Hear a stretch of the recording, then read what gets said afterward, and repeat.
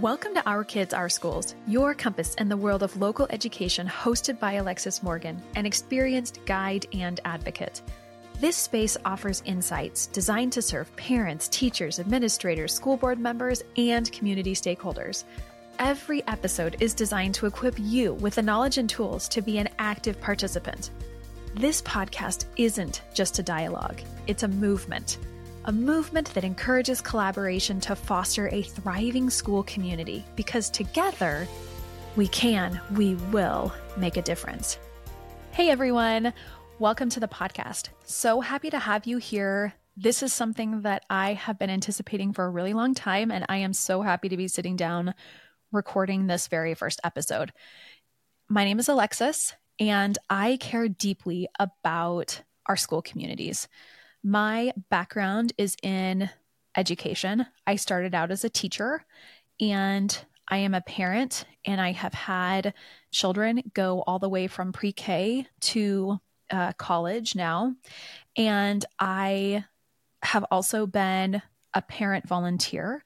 I have been a substitute teacher, a long-term sub, and I've also served on a school board. I've been a school board member. So I've worn many hats within the school community, except, obviously there's a lot of hats to wear. I haven't worn all of the hats, but this is one of the reasons that I care so deeply about this. And in my preview episode, if you haven't had a chance, I kind of dive into just some of the components of this podcast and what you can expect to hear during the episodes. So today's episode, I'm going to take you through the why behind the podcast, which really focuses on an article from the journal The Atlantic by Seth Stephens-Davidowitz, which is titled "The One Parenting Decision That Really Matters." I remember scrolling through my computer. It actually might have been on social media, and I saw this article and I thought, I want to know what that says. So I've got my notes here with me, and I am really looking forward to sharing this content with all of you. Before I dive into that, I just want to share that in November, it's the general election in November.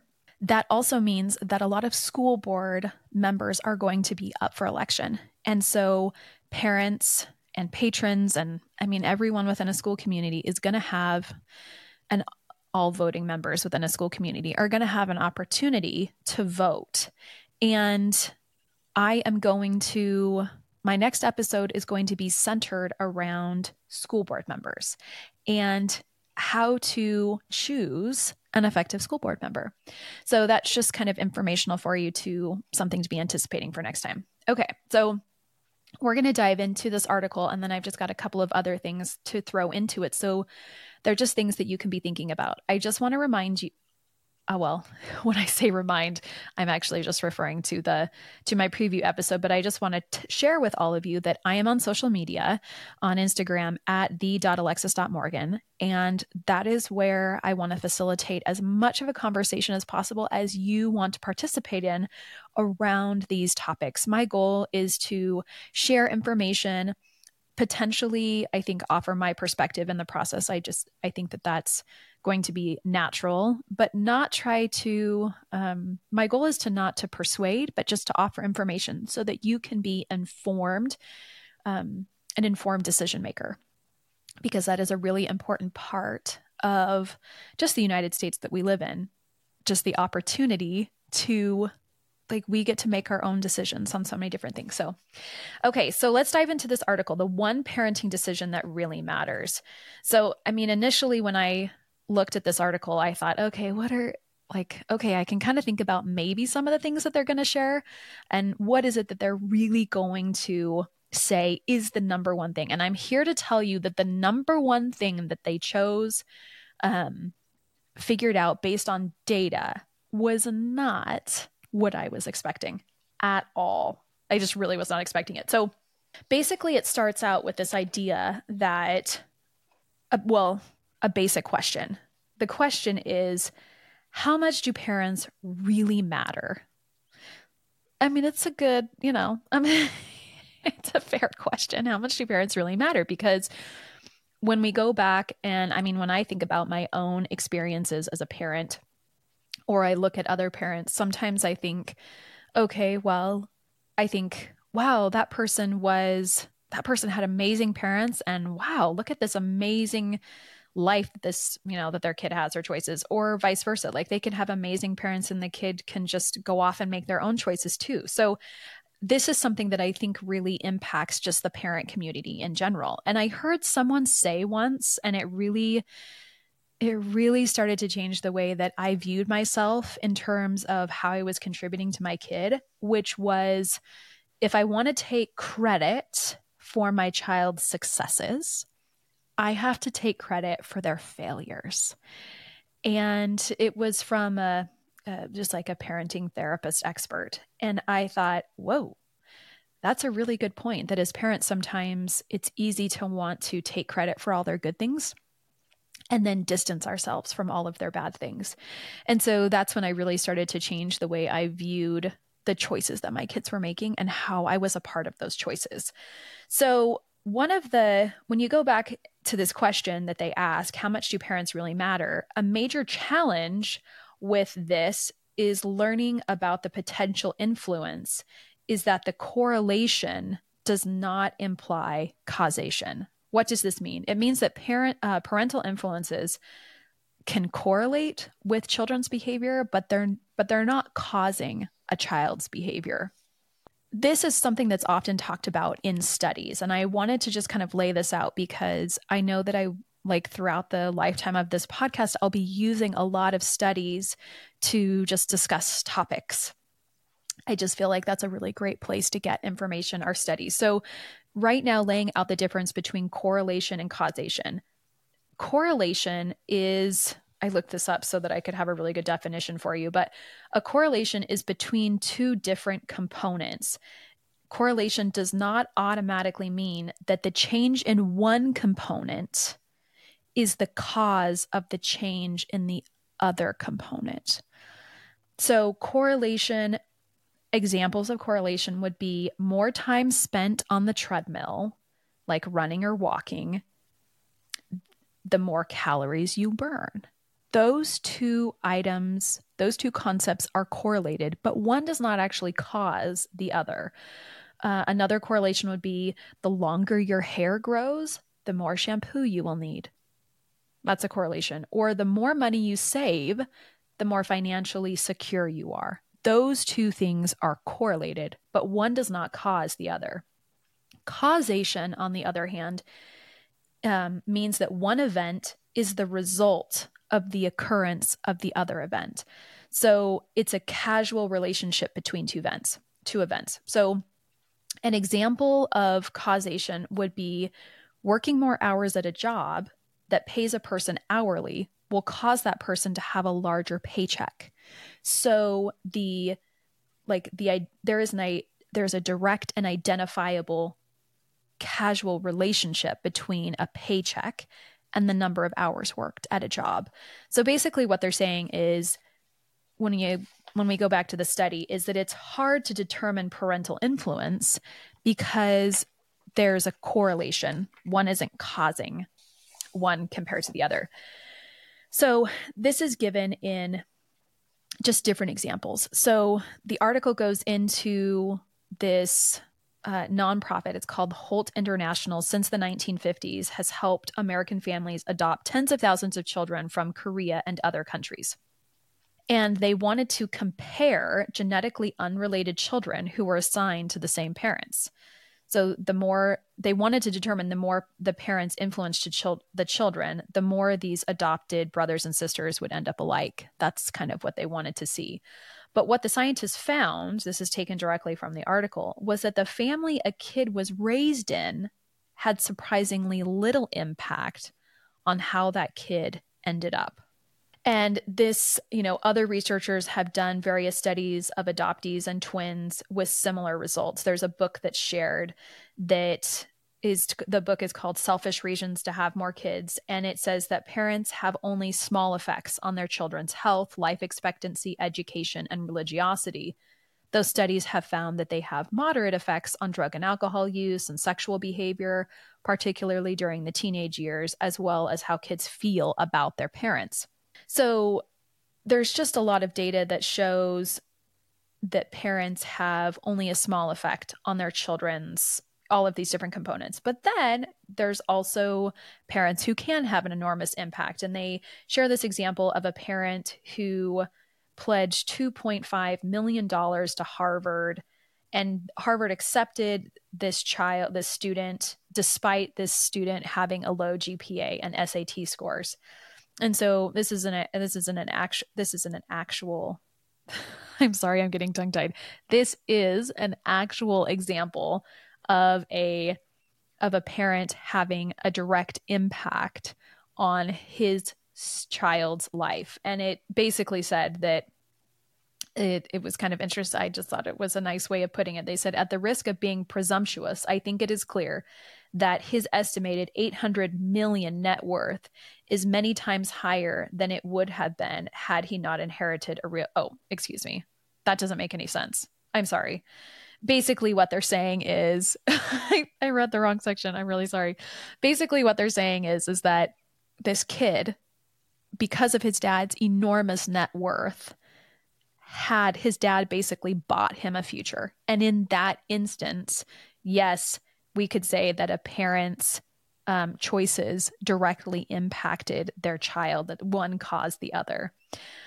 But basically, this article says that if the overall effects of parenting are this limited, the effects of individual parenting decisions are likely to be small. So then the article goes on to say, however, there is evidence that one decision may be very clear, and it's a decision that parenting experts and advice books rarely even consider. So I was definitely intrigued by this point. Like, what? Like, what is this decision? And then it dives into, the author got to this point where they described this instance that happened in the mid-90s between Hillary Clinton, who at the time was the first lady of the United States. Her husband, Bill Clinton, was president. And then also Bob Dole, who in 1996 ran as the nominee for president from the Republican Party. So basically, the question is like, but what is the number one parenting decision that really matters? Here we are. I'm just making our way through the article here. And in 1996, Hillary Clinton, she says in a book that she argued this proverb, and she says that children's lives are shaped by many people in their neighborhood: firefighters and police officers, garbage collectors, teachers, and coaches. She says that in a book. And then, as politicians will do, Bob Dole came in and he wanted to give an opposite opinion, right? The need for the division. We see this all the time in politics. So Bob Dole comes in, and he says this at the Republican convention, and he wants to emphasize, he basically says that Mrs. Clinton's emphasis on the role of community is far minimizing the parent's responsibility. That Bob Dole is suggesting that the first lady totally is taking away too much from parents, minimizing the value that they bring to the table. And so he says that she is subtly attacking family values. This is where the controversy came in. And I remember when this was happening. And then the article quotes Bob Dole as saying, "With all due respect, I am here to tell you it does not take a village to raise a child. It takes a family to raise a child." So who was right, Bob Dole or Hillary Clinton? And so basically they say that, like, for 22 years, no one could say. This article came out in 2022. For 22 years, no one could say. And the difficulty is because it's hard to establish causation. Like, things can be correlated, but what is actually a causation of, what produces the most successful kids? And so several years ago, an economist named Raj Chetty, who is a professor, he began looking at this question. And he convinced the IRS to give his team of researchers de-identified and anonymous data on virtually an entire generation of American taxpayers. By linking the tax records of children and their parents, Chetty and his team could see where people had lived as children and how much they ended up earning as adults. So economists are really fantastic at looking at numbers, they have created, in my very simplistic way of sharing it, they have created phenomenal theories and equations for researchers to use to understand the world around us. Economists are really, really good at this. And so basically, they wanted to, in looking at this data set, they offered scholars a way out of the correlation problem because they wanted to see what the numbers were telling us in terms of what was causing this. And so basically, they basically say that we can be confident that the neighborhood is what's driving any consistent differences in achievement. So multiply those differences over an entire universe of taxpayers and add in some clever math, and you have a measure of the value of every neighborhood in the United States. So basically, what Raj Chetty is saying is that the number one decision that parents make is based on where they live, that it's the neighborhood that is one of the largest driving factors in how a child progresses and turns out as an adult. And so their results showed that there were some large metropolitan areas that give kids an edge, and they have a better education, they earn more money, and the best cities can increase a child's future income by about 12%. So they found 5 metropolitan areas: Seattle, Washington, Minneapolis, Salt Lake City, Utah, Reading, Pennsylvania, and Madison, Wisconsin. And then they created a website that you can go check out. It's called the Opportunity Atlas. And basically, as I was reading this article, I thought, okay, it's where you live. Like the number one decision that parents can make for their kids is where they live. And as I was reading this article, I thought, but most people don't live in these 5 places. That's not where they live. And how much is this really, how much of this parenting decision is actually impacting our children? Well, the article went on to say that we find that one factor about a home, its location, accounts for a significant fraction of the total effect of that home. In fact, putting together the different numbers, the article says that an estimated 25% and possibly more of the overall effects of a parent are driven by where that parent raises their child. In other words, this one parenting decision has much more impact than many thousands of others. It's a direct quote from the article. So it kind of, I don't know if I would say like blew my mind, but it was fascinating data to me. Like, whoa, the neighborhood. But again, then I go back to my thought of, but we all can't live in these 5 places. So then I thought, well, how do we foster, if these neighborhoods truly are an important component of where our kids live and where they go to school, then I'm going to think about this as a school community, because kids spend a majority of their time for K through 12 in grades. So ages 5 through 18 at their public school. That's where a majority of their day is spent. And if that is where a majority of their day is spent, then what are we doing as a community to contribute to the value that our kids are getting? And how am I, as a community member, working to contribute to the overall value of my neighborhood? Like, what am I bringing to my neighborhood that is going to help these kids like succeed? And it goes back to some information that's kind of linked with, I would say, just like civic duty. I mean, a big component of this is civic duty. So we've got this component of parenting, and then we have the component of civic duty. So one of the components in the article that I think is really important to note is It basically says that 3 of the biggest predictors that a neighborhood will increase a child's success. So then it dives a little bit further. Based on what the article says, 3 of the biggest indicators that a neighborhood will increase a child's success are the percentage of households in which there are 2 parents. This is a percentage of households with 2 parents. The percentage of residents who are college students, and the percentage of residents who return their census forms.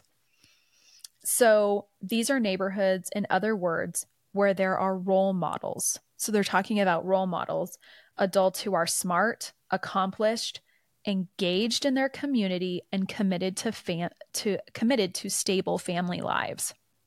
So I looked at this list, and as I was thinking about like, well, what is it, in relation to my school community? It's part of this is adults who are engaged in their community.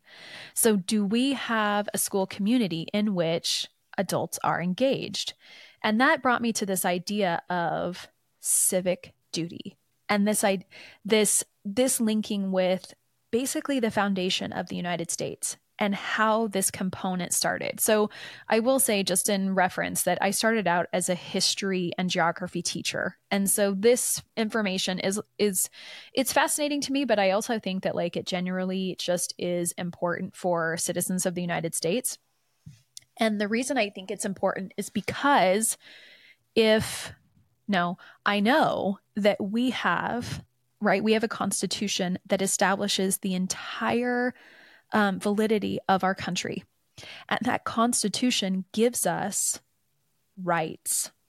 But as citizens, like, we get natural civil rights because of that constitution. But that constitution is only upheld through the civic duty of those who live within each nation. So it's like this back and forth relationship in my mind. We get civil rights, but we also need to there's a civic duty that we are responsible for in contributing to these civil rights that we receive. So it's just important to note that component, I think, is really important when we think about school communities. So just as an FYI, I always love to throw in a little bit of history for people. So early in our nation's history, lawmakers passed the 10th Amendment in the Constitution, which offers the basis for making education a function of the states.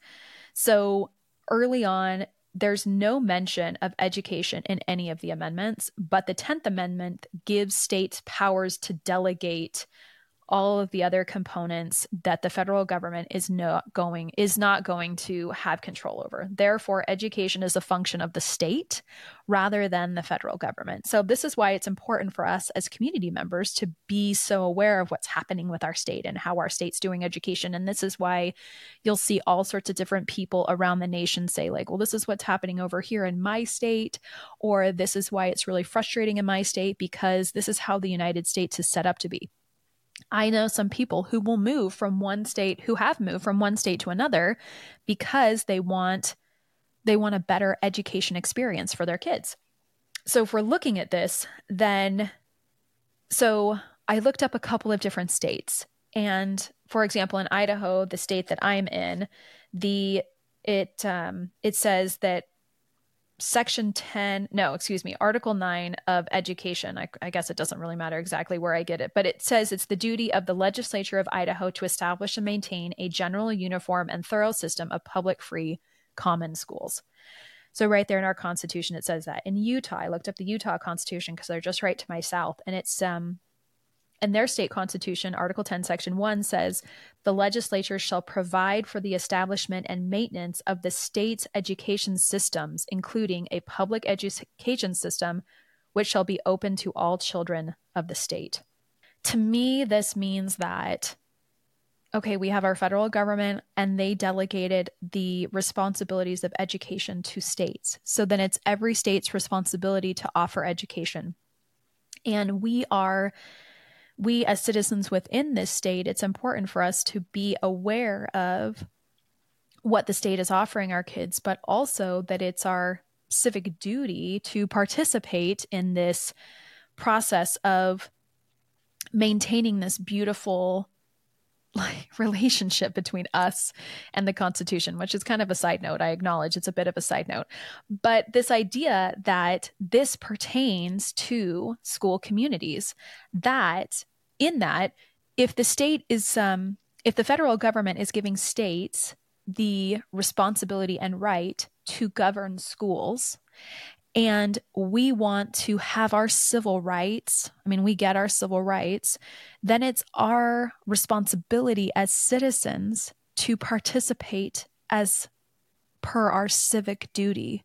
I would suggest that it is our civic duty to participate in our school community, to participate in something that is contributing to the greater need for our kids. There's lots of studies that show that an investment in dollars in education for kids pays dividends on the other end when they leave. I can get into that stuff later, but there is a statement from a book by two guys named Franklin and Raj Schletters, and it's about, basically, it's an introduction to government, governance, and public administration.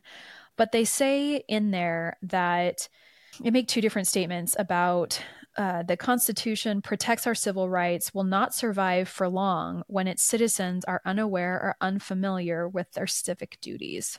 And so they're basically arguing that, like, we're not going to be able to keep this Constitution forever if we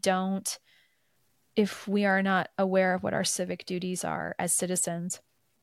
And then the other thing they mention in there is that we want all of these things. We want the government to give us all of these rights, all of these benefits of being a part of the government. But so often in receiving these rights, we don't necessarily want to give back or contribute. And they make a statement that really did jump out at me. It says, "We are entitled to excellent education for our children, but must be willing to participate with their homework and contribute to the parent-teacher associations in public schools." And I would take that a step further and just say, like, the participation of our school communities. If the number one parenting decision is where we live, we want our neighborhoods, like, I want my neighborhood to be as the best that it can be. I want to be able to be contributing in a way that's going to be helpful, so that I'm offering my part in this contribution of my school community. So one of the things that I thought about near the end, just like as I was putting all of these different components together, was, I'm a citizen. And so I ask myself, what kind of citizen do I want to be? Do I want to be the kind of citizen that doesn't care, that doesn't contribute? Like, do I want to be a taker? Do I want to be the citizen that's a taker and not contributing? Or do I want to be a citizen that is a giver and gives when I can and participates when I can? I heard a woman say recently, as we were talking about some of the different things that we were doing, she said, well, I don't necessarily give on a bigger level, but she said, I help people, like, I'll notice them when they need their grocery carts put back in the little cart return thing at the store. And I thought, that's someone who's just, like, willing to pay attention. And I have another friend who there's just different people who go and they support kids in their different activities. They ask about kids in their school. I have a friend, she's a business owner, and they needed adults to go in for, it was at one of my kids' middle schools, and they were looking for, what's it called? Like a job fair where people come in and they talk about their job.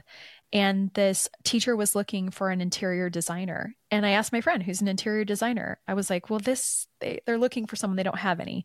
And she said, yeah, I'll go in and do that. And so she doesn't have kids at the school. Her kids are in high school. Her kids didn't even go to this middle school. And she took time out of her day to go share information on what it's like to be an interior designer. And I thought, that's so cool. That's her contributing to a school community.